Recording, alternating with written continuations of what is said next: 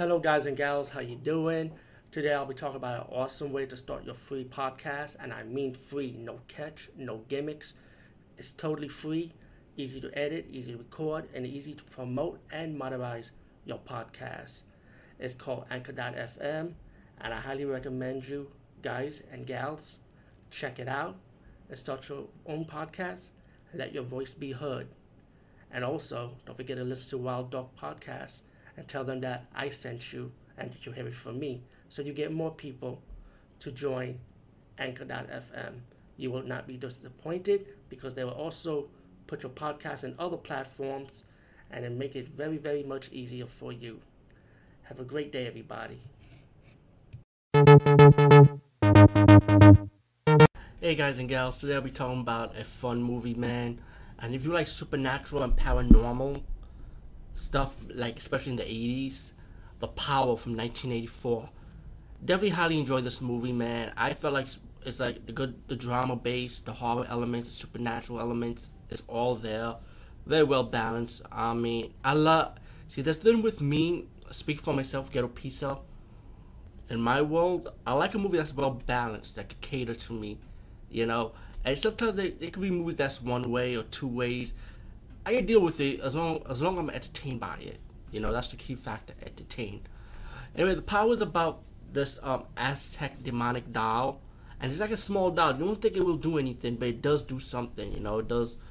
It will just take advantage of your weaknesses. You know, it will even possess you. You know, and you know, people that come across with this doll, you know, has terrible fate, pretty much, or the people around them too. So the movie has this starts off with this college professor. I assume that he had the power at one time, and pretty much the power kind of destroyed him. And then you got his friend he discovers the doll and stuff, and he ended up dying. But then later on, I don't want to spoil the ending for you, but let's just say he's part of the twist ending. Yeah. Then suddenly these three college kids end up coming across the doll, and then one day they have a Ouija board session, and they realize the Ouija board session kind of went out of the way, and the two guys kind of ran, you know. And as the movie progressed, they decided to go to this reporter, and the reporter's friend decided to, you know what, give me the doll, let me study it, pretty much.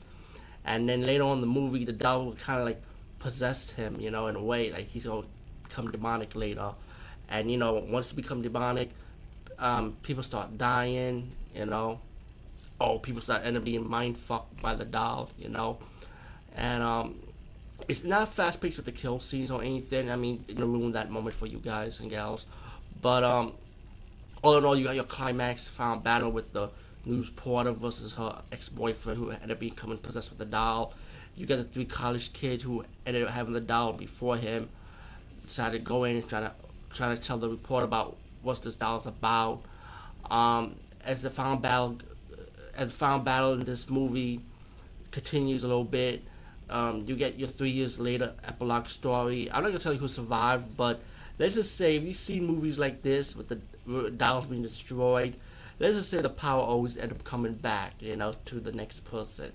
So yeah, you kind of have that twist ending when you kind of realize, yeah, I know what's gonna happen after that. But either way, The Power from 1984, highly enjoyed it. I mean, good supernatural theme, good paranormal theme to it. You got your little possessive demonic theme also. So yeah, you have your moments, you know, and I kind of like a simple story like this too. Anyway, check out The Power from 1984. Peace, guys. See you later.